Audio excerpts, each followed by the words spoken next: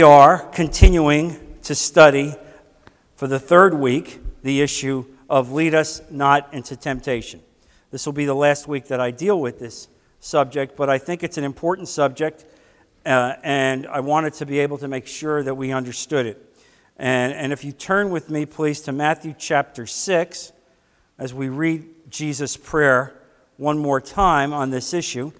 Matthew chapter 6, verse 13. And Jesus says, "And lead us not into temptation, but deliver us from the evil one." Lead us not into temptation, but deliver us from the evil one. Deliver us from evil.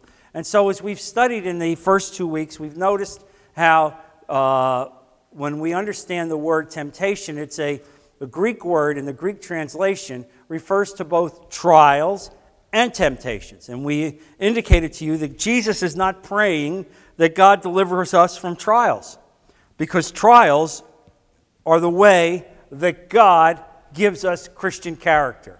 As we go through trials, God is affirming us and sanding us and grinding us down and lifting us up and changing us so that we can become the kind of soldiers in the faith that He wants. We learn about our weaknesses, and as we address our weaknesses, God strengthens us and restores us.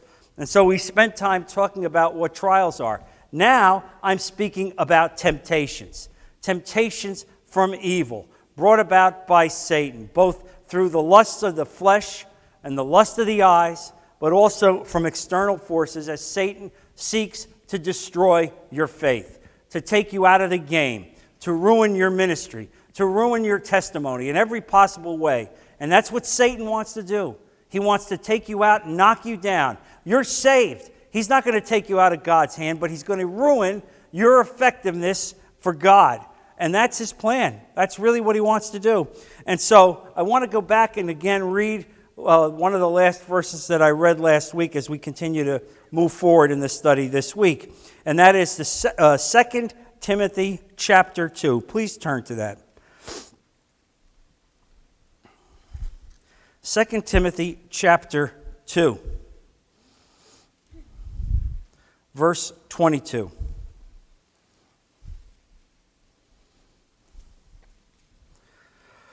Flee the evil desires of youth and pursue righteousness, faith, love, and peace, along with those who call on the Lord out of a pure heart. When we are called to resist Satan, we need to understand exactly how we go about resisting Satan. You cannot use as an excuse, I'm just flesh, the devil made me do it, I tried, I'm weak, I have these weaknesses in my character, I have all these flaws, God knows I have flaws, and then we fall into temptation, and we think, God is just going to give you a pass. It's okay to fall into temptation. But I'm going to tell you today, God does not want you to fall into temptation. He's going to do everything that He can to give you the tools to keep you from falling into temptation. Because as Christians, we need to stand out as leaders. We need to separate ourselves. And so this verse tells you exactly how God expects you to live.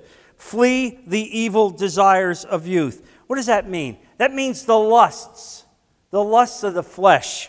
That means your physical appetites, the issues about money. And I'm not saying it's wrong to want money. There's nothing wrong with trying to work hard and get some wealth, but don't become obsessed with it. Don't sell out everything in your life for money. Don't make money your God. Fame, that's a youthful desire that many of us still have. Fame, I want to be acclaimed by the world. Oh, I want to be acclaimed by the church. Oh, I want to be acclaimed by my BLG. I just want to get acclaimed. I want people to know about what I'm doing, how special I am. You understand what happens? Look, it's great to want to work for the kingdom, but don't do it because you want to be famous. Don't do it because you've got this appetite for fame, because here's what happens. When you have that kind of appetite, you are going to be subject to temptation. And that's what he's telling you right now. And so self-will, that's another part of what I would refer to as the youthful indiscretions. Your will is so important. Your will not God's. I'm wearing this wristband that my Monday morning men will all be given, which this wristband says, Lord, I submit. I've been working on a study there, and if you've heard it on the radio station, I've been working on a study called Submission. And this is, Lord, I submit. On the other side, it says, His will, not mine. And we're going to turn these out and give them to the men so that they remember. It's a covenant. Lord, I submit. I learned to submit. And that's what the issue is here. Your will. Well, I know best about my life. I know the direction I want to go. And you understand, this is what leads us into temptation. Impatience. Oh, wow, you can't even go to Publix. You can't even go to Publix. First of all, you can't even drive in the parking lot of Publix. Some of you are trying to lose your salvation in the parking lot. You're doing your best out in the parking lot. Then you go in at the cash register and you have another stroke. And you understand that. And so here it is. You're supposed to be a Christian. You're supposed to be living to a higher standard. And what's happening? You're subject to temptation. Evil thoughts are coming into your mind. Where do they get these people at the registers? What kind of incompetence? Where do these people learn to drive? You know these issues are going through your minds. You have to pray, God, give me patience.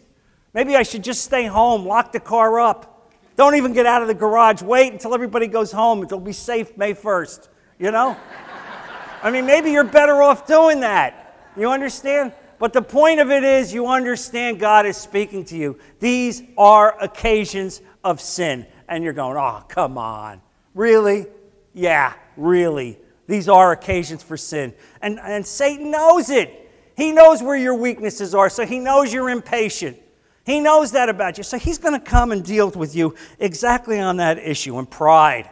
There's another youthful issue. Pride. Oh, pride. Well, I'm not a prideful person, but I have my standards.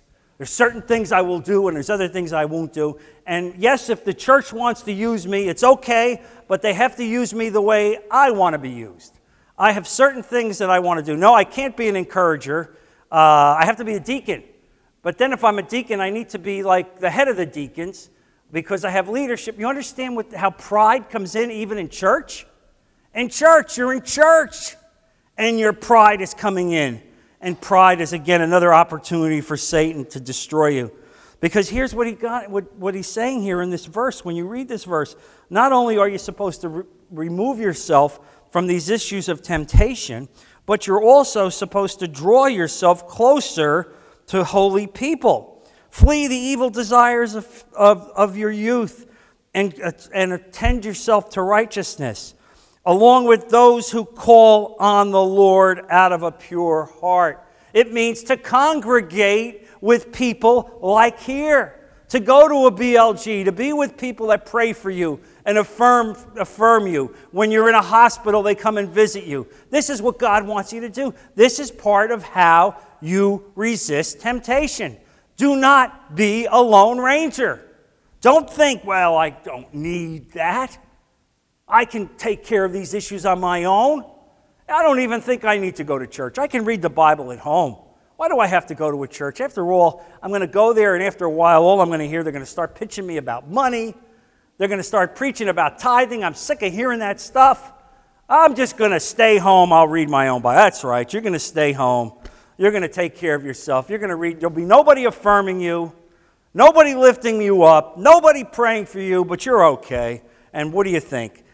Soon, very soon, temptation's going to be at your door, and you'll have nobody there to warn you, nobody there to speak to your heart, nobody there to pray for you. This is exactly how Satan works.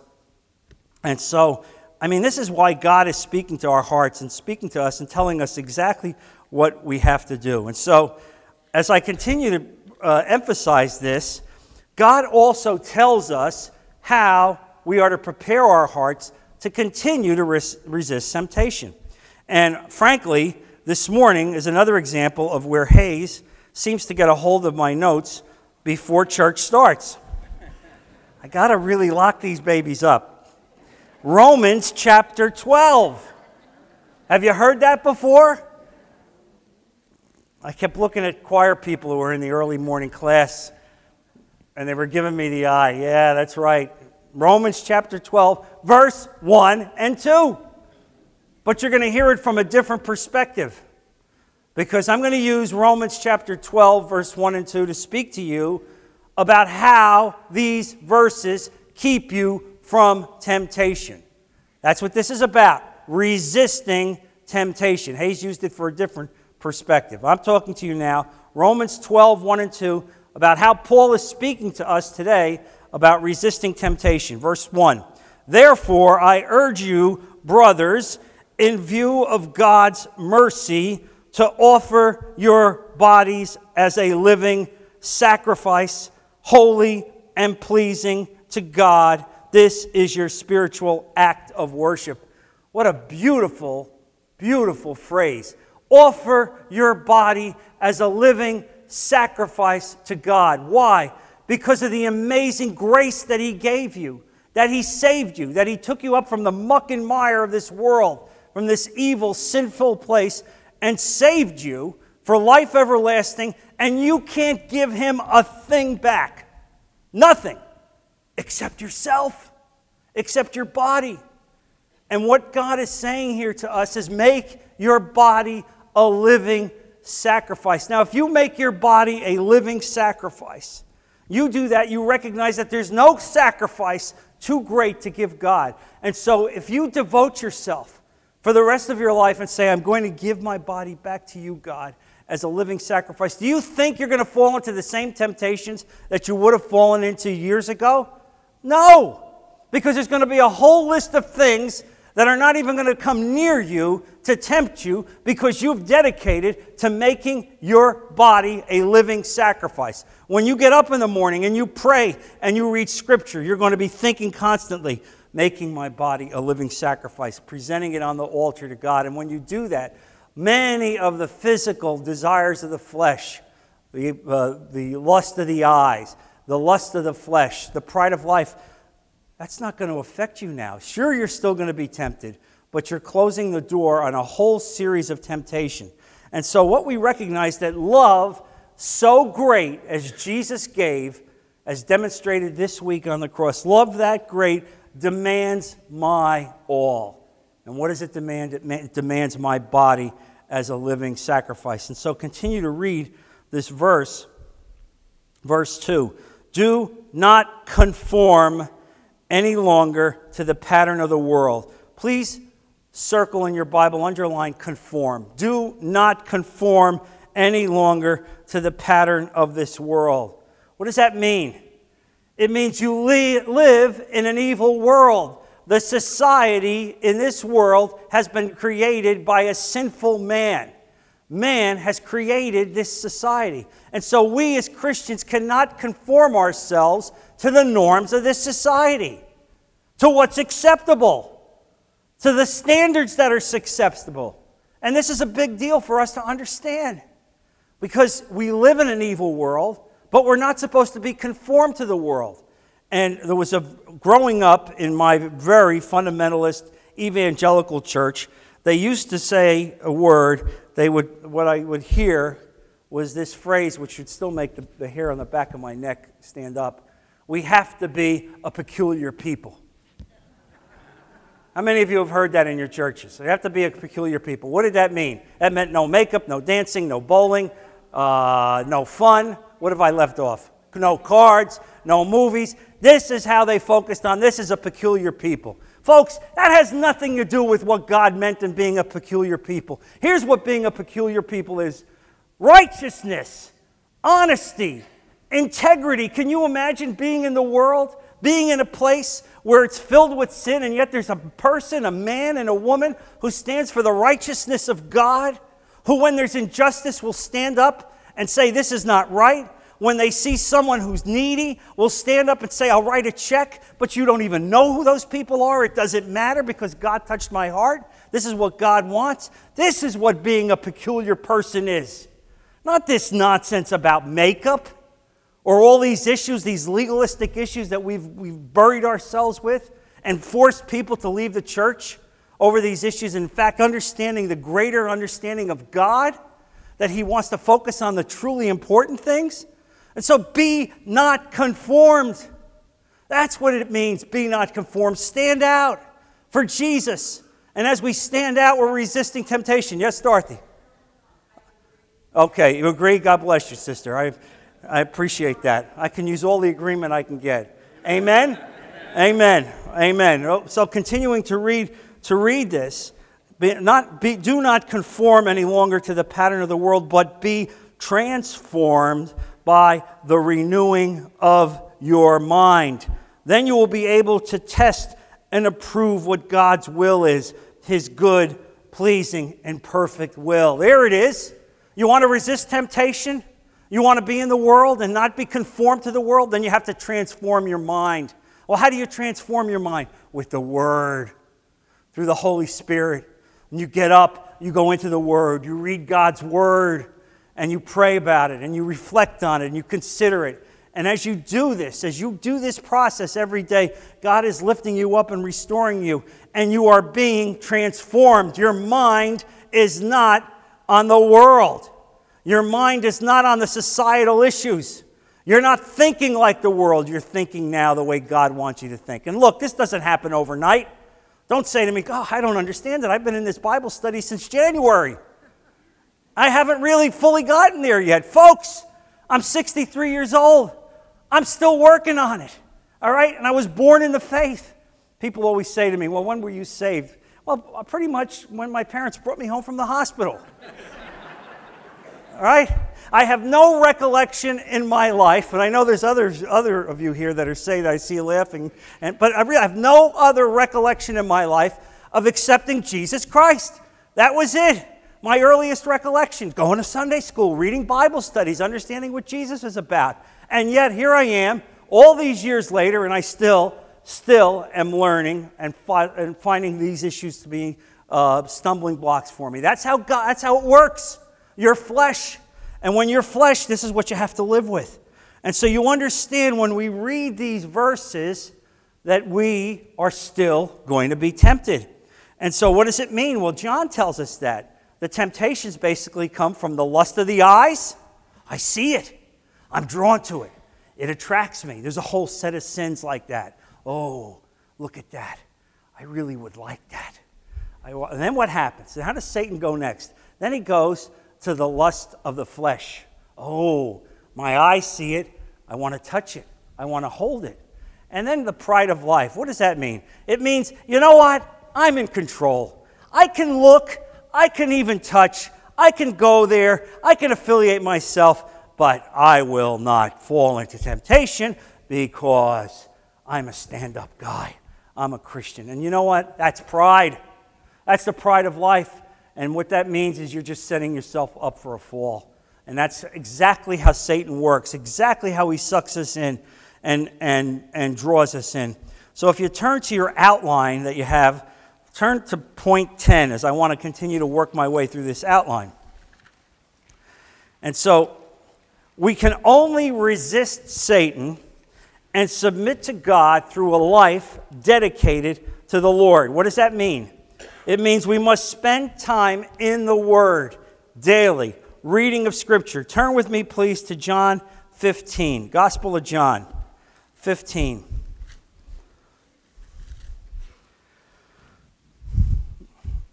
And here's Jesus speaking to the disciples. And look what Jesus said. Start in verse 1. John 15, chapter 15, verse 1. I am the true vine, and my Father is the gardener. He cuts off every branch in me that bears no fruit, while every branch that does bear fruit he prunes, so that it will even be more fruitful. You are already clean because of the word I have spoken to you. Underline that. You are already clean because of the word I have spoken to you. That's the power of the words of God.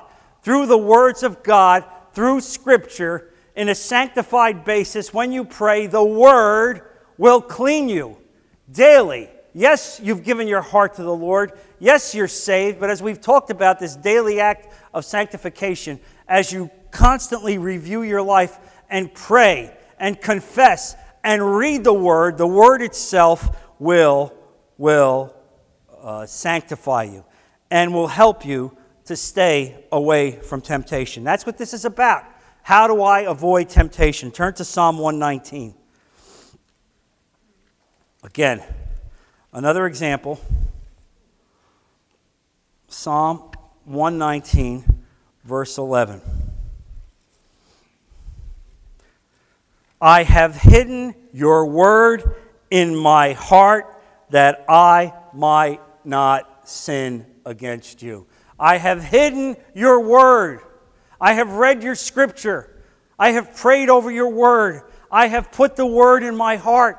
I hold it in my heart. Why? So that when I am tempted, when Satan comes against me, I can raise the word. I can use the word. The word will deflect, will help me, preserve me, to keep me. But if you don't go in the word, what do you have? You're defenseless. Look at Ephesians chapter 6.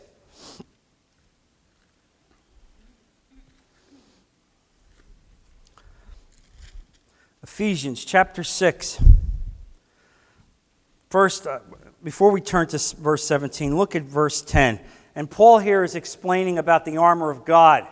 What we need to do because we live in a sinful world. How are we going to protect ourselves against evil, against Satan himself? Well, look at verse 10. Finally, be strong in the Lord and in his mighty power. Put on the full armor of God so that you can take your stand against the devil's schemes. Stand tall against the devil. Don't give up. Don't give excuses. Don't be a whiny Christian. Don't go saying, oh, I'm weak. I'm weak.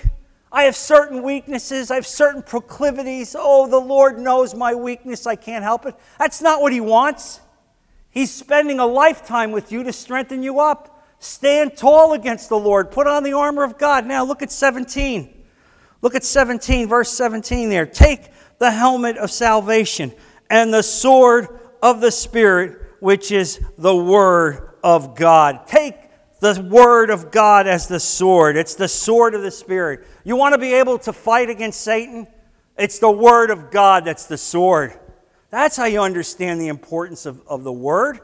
God gives you the word so that it can come to you, so that you can use it to defend yourself, because Satan is going to come. And look, who's the perfect example of this? Jesus. And you look here, as I say in point 11 of the outline, look at what happened with Jesus in the wilderness, when he was brought out to the wilderness. Right after, when God confirmed this was his ministry, this is my beloved Son in whom I am well pleased. And now he goes out into the wilderness. And 40 days he's out in the wilderness. And by the way, 40 is a spiritual sign of trial and testing. It rained 40 days and 40 nights on Noah. And there are other times where you're going to see the mention of 40.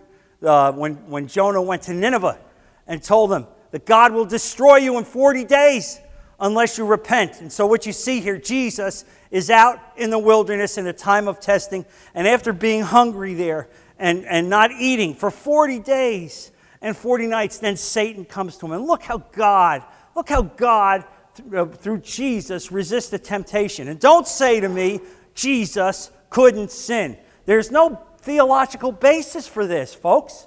Jesus was fully man. He was fully man and fully God. Fully man and fully God, but he gave up his divine prerequisites. And I'm going to show you how I can prove that to you. When Adam and Eve were sinning in the Garden of Eden, they did not have a sin nature yet. Right? They did not have a sin nature. They were meant to live forever. They were not meant to die. So they did not have the sin DNA that you and I have. It's only because of their fall that we have that sin DNA. So there they were without the sin nature, and yet Satan got them to succumb to temptation. Don't you understand? It's exactly what he was doing with Jesus out there, appealing to him to try to get him to fall and be tempted. And look how Jesus resisted. In every aspect of every temptation, he cited Scripture. It is written.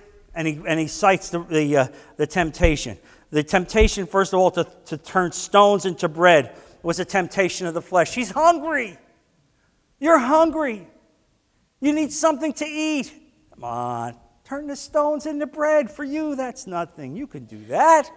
You understand that? And Jesus said, it is written, man shall not live by bread alone, but by every word that cometh from the mouth of God.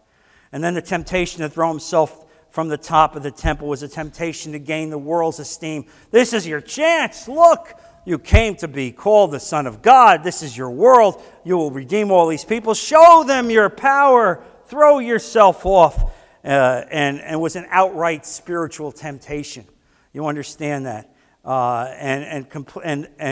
Also, when he took them up into the heights, and said, just bow your knees to me, and I'll give you this world. And you know, Jesus never said, you don't have the authority to give me the world, because Jesus knew he did have the authority. This is his world. Don't make any mistake about it. If there's one thing you get from these classes that we're focusing on, don't ever lose sight of the fact this is his world.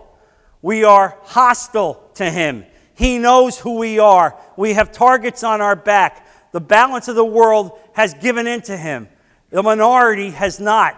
We are in the minority, and make no mistake about it. He's got a target on you. And you understand that, and how Jesus gave Scripture every step of the way in order to confound him and to resist him. And what happened eventually? He left. He left. He flees. And so you understand how this works. And so another way of explaining this passage, and that's Matthew 6:13, is to say, keep us from wandering into paths where we will be tempted by the devil. But if he comes, keep us out of his clutches.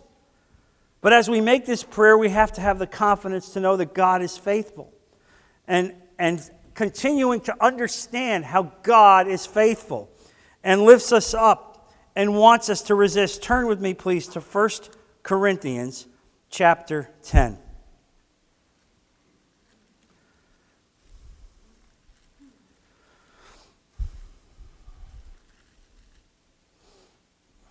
Verse 13.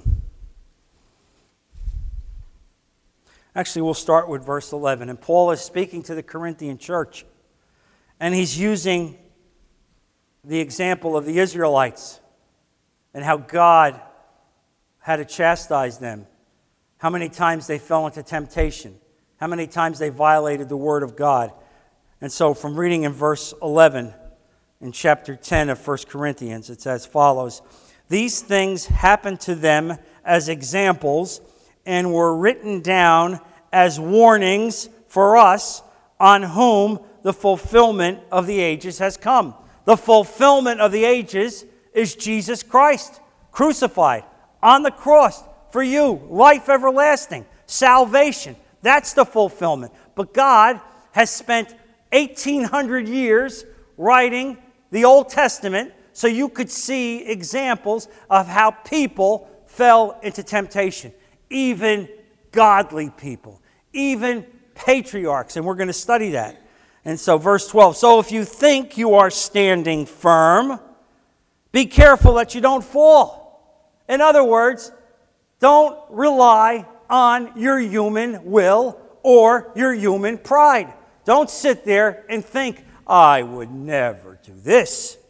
It's impossible for me. I would never fall into this kind of sin. I am a godly man. I am a godly woman. And as soon as you say that, folks, you're just opening the door to pride. That's a prideful statement. And when you get in, when Satan sees that you have that kind of pride, there is a whole series of sin called spiritual pride. Spiritual pride. And you go right down the path to temptation. And when you go down that path, not only do you take yourself, you take other people in the church with you. I mean, it's a very dangerous thing. Verse 13, no temptation has seized you except what is common to man.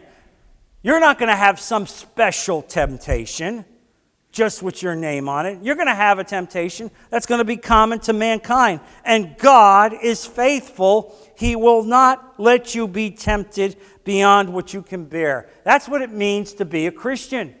He's with you. You have the Holy Spirit. He's abiding with you. Yes, you're in an evil world. Yes, you're swimming in an ocean of evil. But God is not going to allow you to be tempted beyond that which you can resist. That's the promise.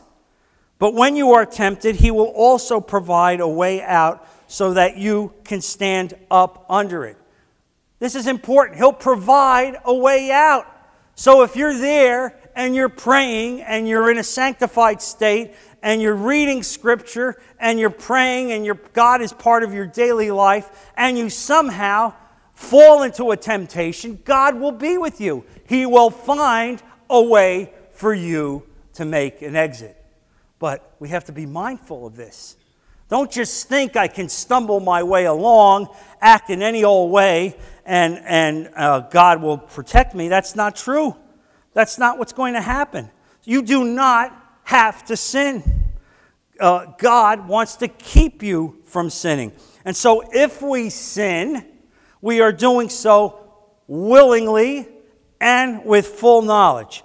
And I'm going to give you a perfect example of how that happens with a good man, with a great, gifted spiritual leader, David. And if any of you have been watching the Bible series, you'll be able to identify with this section that we're going to talk about. 2 Samuel, verse 11. Bathsheba. You knew that if television was going to make a story about Bible, for sure Bathsheba would be in it. After all, you have to get some kind of prurient interest even into the Bible stories, right? I said in the early class, having come from a very strict fundamentalist church, it was difficult for my father to even preach on these kinds of subjects because he was afraid that some of the older ladies in the church would faint and they'd have to bring the ambulance in. But the beauty of being here and being in this time period is that I have no such restraint. If it's in the Bible, I feel God wants us to hear about it. All right? God wants us to hear about it. So here's this subject, and this subject I'm going to lay out for you is about why and how God wants you to avoid temptation. It's very simple. So 2 Samuel chapter 11, verse 1. In the spring, at the time when kings go off to war, David sent Joab out with the king's men and the whole Israelite army. They destroyed the Ammonites and besieged Rabbah, but David remained in Jerusalem. Underline, David remained in Jerusalem. Problem. Here's the problem. I don't want to have to go out with God's people. Yes, I know I'm the king and I'm supposed to be out there fighting God's enemies, the Israelites. I'm supposed to lead them. But you know what? I'd rather just stay here at the palace. I'd rather rest. I don't need to be with God's people doing God's will. I can be here. I'm entitled to it. I'm the king. And here's the analog for you. I don't feel like going to the Bible study today. I'm tired. I don't really want to do that. Frankly, you know what? I don't really feel like I have to go to church every week. It's a burden to get up that time and to get ready. I have to take a shower. It's like I got all these issues. I could read my Bible at home. I don't have to be with God's people. God knows my heart. And so what do? You separate yourself from God's people. What does that do? It means that the people who would pray for you are not there. The people that would mentor you and see your conduct are not there. The people that notice you and want to lift you up and warn you are not there. You're by yourself. You're in the palace by yourself. Okay, let's see what good things happen by being alone. All right? Let's see what good things happen by being alone. Verse 2, one evening, David got up from his bed and walked around on the roof of the palace. Okay, all right. So here's the deal. You're saying, well, come on, John, what's wrong? What's wrong with taking a walk on the roof of the palace? I'm going to tell you what's wrong with taking a walk on the roof of the palace. David had a weakness in his life. His weakness was women and sex. That was his weakness that pervaded him through his whole life. And so when he's walking on the roof of the palace at this time of the day, it's about 4 o'clock, it winds up being for him a pornographic experience. This is David's computer pornography. Let's go up on the roof. It's 4 o'clock. The women are taking baths. It's exactly what's going on. I'm sorry. That's exactly what's going on. Let me go up there because I know I'm going to see some sights. I'm not out with the people of God. I'm not out fighting God's enemy. I'm up here in the palace, and I'm walking on the roof of the palace, and what do I see? I see Bathsheba taking a shower, taking a bath because it's 4 o'clock. That's what they do. And what do I have? The lust of the eyes. You see how this happens? How temptation comes in? And this is the point of how God is giving you an example of how to avoid it. Don't separate yourself from God's people. And then don't go walking up on the roof of the palace. All right? When you're saying to me, well, John, come on. Go walking on the roof of the palace. We don't have that down in my end of town. Well, here's the thing, folks. If you have an issue with alcohol, would you go into a bar? Oh, I didn't think of it like that. That's right. Would I go someplace where I know where my predilections are exposed? Would I go there knowing I'm going to be tempted? Would I go there? Of course not. I wouldn't go there. And as I said to my Monday morning guys, if I knew I had a problem with vulgarity, would I play golf?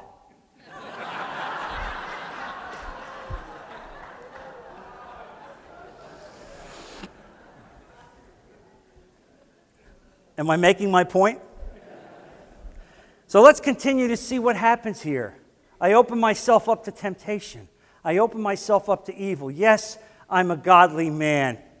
No question about it. I'm a prophet. No question about it. From my lineage, Jesus is going to be born. There's no question about it. The greatest king in the history of Israel. No question about it. But I'm subject to temptation. I'm subject to evil. And so, continuing on with this story, he got up from his bed, walked around on the roof of the palace. From the roof, he saw a woman bathing. The woman was very beautiful. And David sent someone to find out about her. The man said, "Isn't this Bathsheba, the daughter of Eliam and the wife of Uriah the Hittite?" Oh, problem. Oh, you've just reminded me. She's Uriah's wife. Oh. And if you saw the television programs this past week about Uriah, they were accurate in that sense. He was a godly man, a loyal man. He wouldn't do anything inappropriate. He wanted to advance the kingdom of God. He was unbelievably loyal to David, but do you think David cared? When temptation comes into you and you see the lust of the eyes, the lust of the flesh, you want it. I want it. I can do it. I'm the king. That's the pride of life. I don't care about Uriah. So what does he do? He brings Uriah home because David had impregnated Bathsheba. And now he had to cover his sin. And this is what happens. You see how temptation gets worse and worse and worse. Not only now do you have one sin, the sin of adultery. Now you've got to have compounding sin. So he brings Uriah home. And he wants Uriah to go and sleep with Bathsheba so he can cover up the pregnancy. But you know what? Uriah is too godly a man, too loyal a man, while his men are fighting out in the wilderness to go back in luxury and sleep with his wife. He refuses. He sleeps outside of the home. Oh, this is a problem. Oh, my lies, all the deceit I cooked up is not working. I need to go deeper into the deceit. I need to go deeper into evil. That's no problem, because once you start sliding down the slope, hey, this is an easy thing to do. What's next? Simple. That's exactly what it is, a slippery slope. What's next? No problem at all. I'm sending Uriah back with a note. Give it to the general. And the note says, put him in the hottest spot of the fighting, and when things are at their worst, withdraw and leave him there alone, so that he can die and be killed. This is disgusting and disgraceful. And David will pay a price, because we all pay a price for our sin. Don't think you escape. Yes, God forgives us. But there are judgments, even judgments in this world for the actions that we do. And so Uriah is murdered. And so what happened? A walk on the roof at 4 o'clock winds up in temptation, in deceit, adultery, and murder. This is God's warning to us, that even good, godly people fall into these issues. And so we need to understand how dangerous it is and how God is speaking to our hearts about this. And so from his failure to turn from temptation, resist evil, look at the destruction that occurred in his life and that went on. And the child of that union was taken home and died. I mean, the evil continues, the pain continues. And what happens? It's not just your pain. Here's the other thing. You think that, well, if I do something bad, if I'm tempted, it'll just be me. Wrong. It's not just you. You're married. It affects your wife. It affects your children. It affects your church. It affects your relationships. Everything starts to get sucked down a drain because you allowed yourself to be open to temptation. And so here's what I want to say to you. The child of God does not have to sin. God himself provides the means to overcome or escape the temptation. The phrase, the devil made me do it, is completely untrue. For us, I don't buy it. You understand? I don't buy it. God has given you the ability, the will to be able to resist. He's given you the prescription on how to do it. And so you have to understand what we face with Satan. And one of the things that struck me about the television series that we're watching is when they had the vision of Satan tempting Jesus, it was a hideous figure. If I were the person that was producing the program, I would have made Satan an unbelievably attractive figure.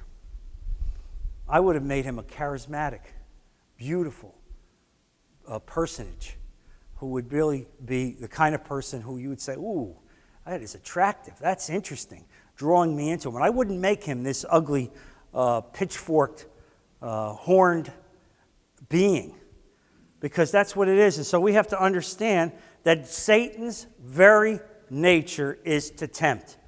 That's what he does. That's who he is. Jesus called him a murderer and a liar. That's who he is.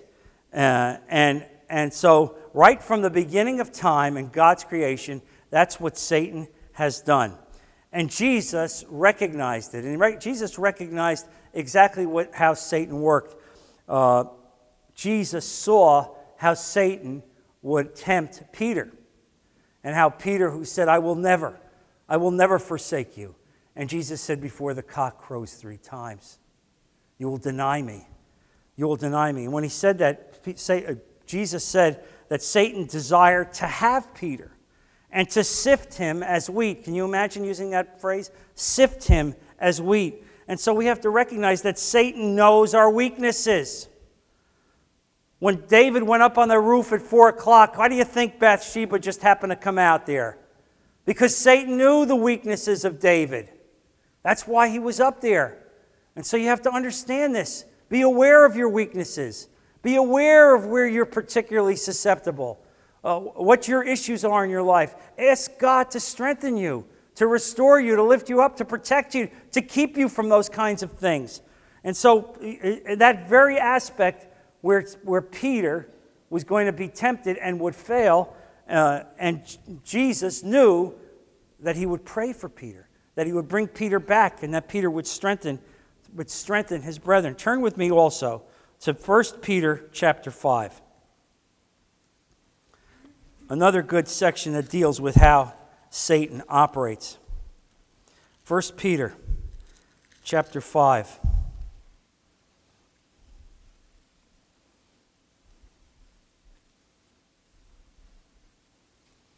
We'll start with verse 6. Humble yourselves, therefore, under God's mighty hand, that he may lift you up in due time. Cast all your anxiety on him, because he cares for you.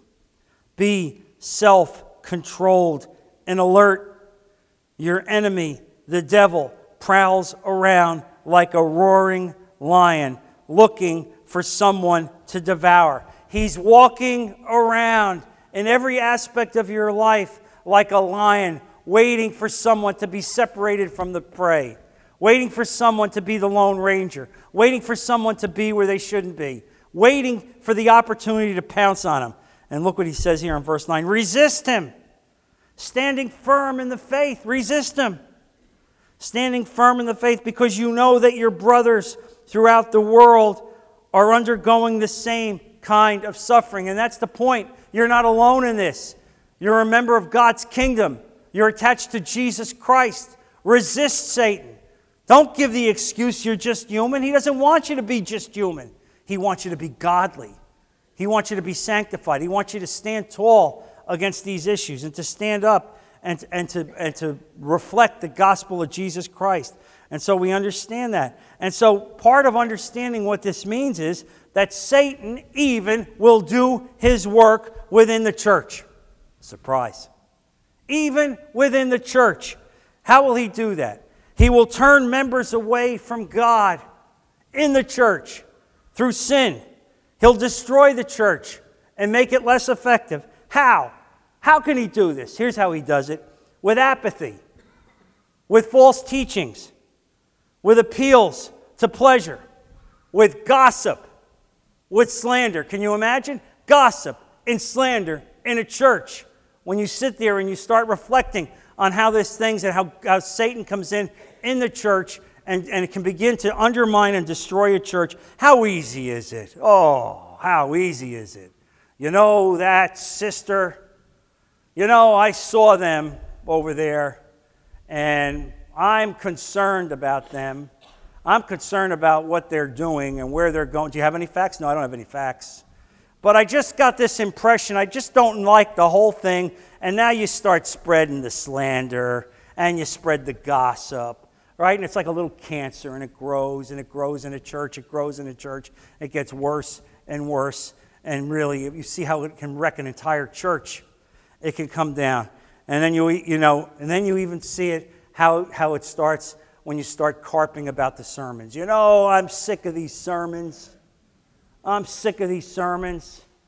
You know we're all like this. I wish he would go on a different topic. I'm disturbed about this, and you understand exactly what happens. The poison comes into the church. You can't even come to church and be free of Satan. Really. You can't even come to church and be free of Satan. I'm warning you. God is warning you. This is a pervasive issue for us as Christians. Don't ever think you're immune. He's warning you this morning. He's telling you what you have to do, how you have to get close to the cross, how you have to really resist him in every possible way. And this is a warning that really I think so many of us fail to understand. And I'd like to close with Ephesians chapter 5. Ephesians chapter 5.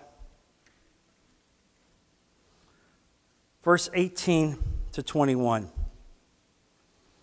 And I'm actually going to read this out of the older King James Version, because I think the language actually is more poetic, and it's how some of you would have remembered these verses.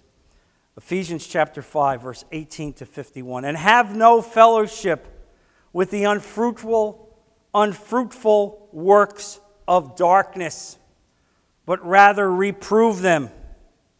For it is a shame even to speak of those things which are done in secret. But all things that are reproved are made manifest by the light. For whatsoever doth make manifest is light. Wherefore he saith, Awake, thou that sleepest, and arise from the dead, and Christ shall give thee light. See then that ye walk circumspectly, not as fools, but as wise, redeeming the time, because the days are evil. Wherefore, be ye not unwise, but understanding what the will of the Lord is, and be not drunk with wine, wherein is excess, but be filled with the Spirit, speaking to yourselves in psalms and hymns and spiritual songs, singing and making melody in your heart to the Lord, giving thanks always for all things unto God and the Father in the name of our Lord Jesus Christ, submitting yourselves one to another in the fear of God. Make yourselves a living sacrifice in every aspect of your life. Draw closer to the Lord. Read Scripture. Pray. Sanctify every day. Resist Satan. Resist him in every way, and God will be there. He will not fail you. He will stand there. He will give you a way out, and you will be able to say at the end when he sees you, well done, my good and faithful servant. Amen. Let's close in prayer. Heavenly Father, Lord Jesus, we thank you for the words that we have heard today. Lord, these are your words. These are your warnings. Lord, make us be ever vigilant as we go out in this world and we are tempted, and we know we're going to be tempted. Lord, deliver us from temptation. Keep us away from temptation. And let us be sober and vigilant as we come across these tendencies, Lord. Because we know that if we do that, you will give us a way to resist. Lord, I ask you to be with these dear people this week, to make us especially sober this week as we contemplate the magnitude of the sacrifice you made for us, Lord. I ask you to protect them. Bring them back this week for all the services on Friday and on Sunday, Lord. We put all these things in Jesus' precious name. Amen. God bless you all. Happy Easter.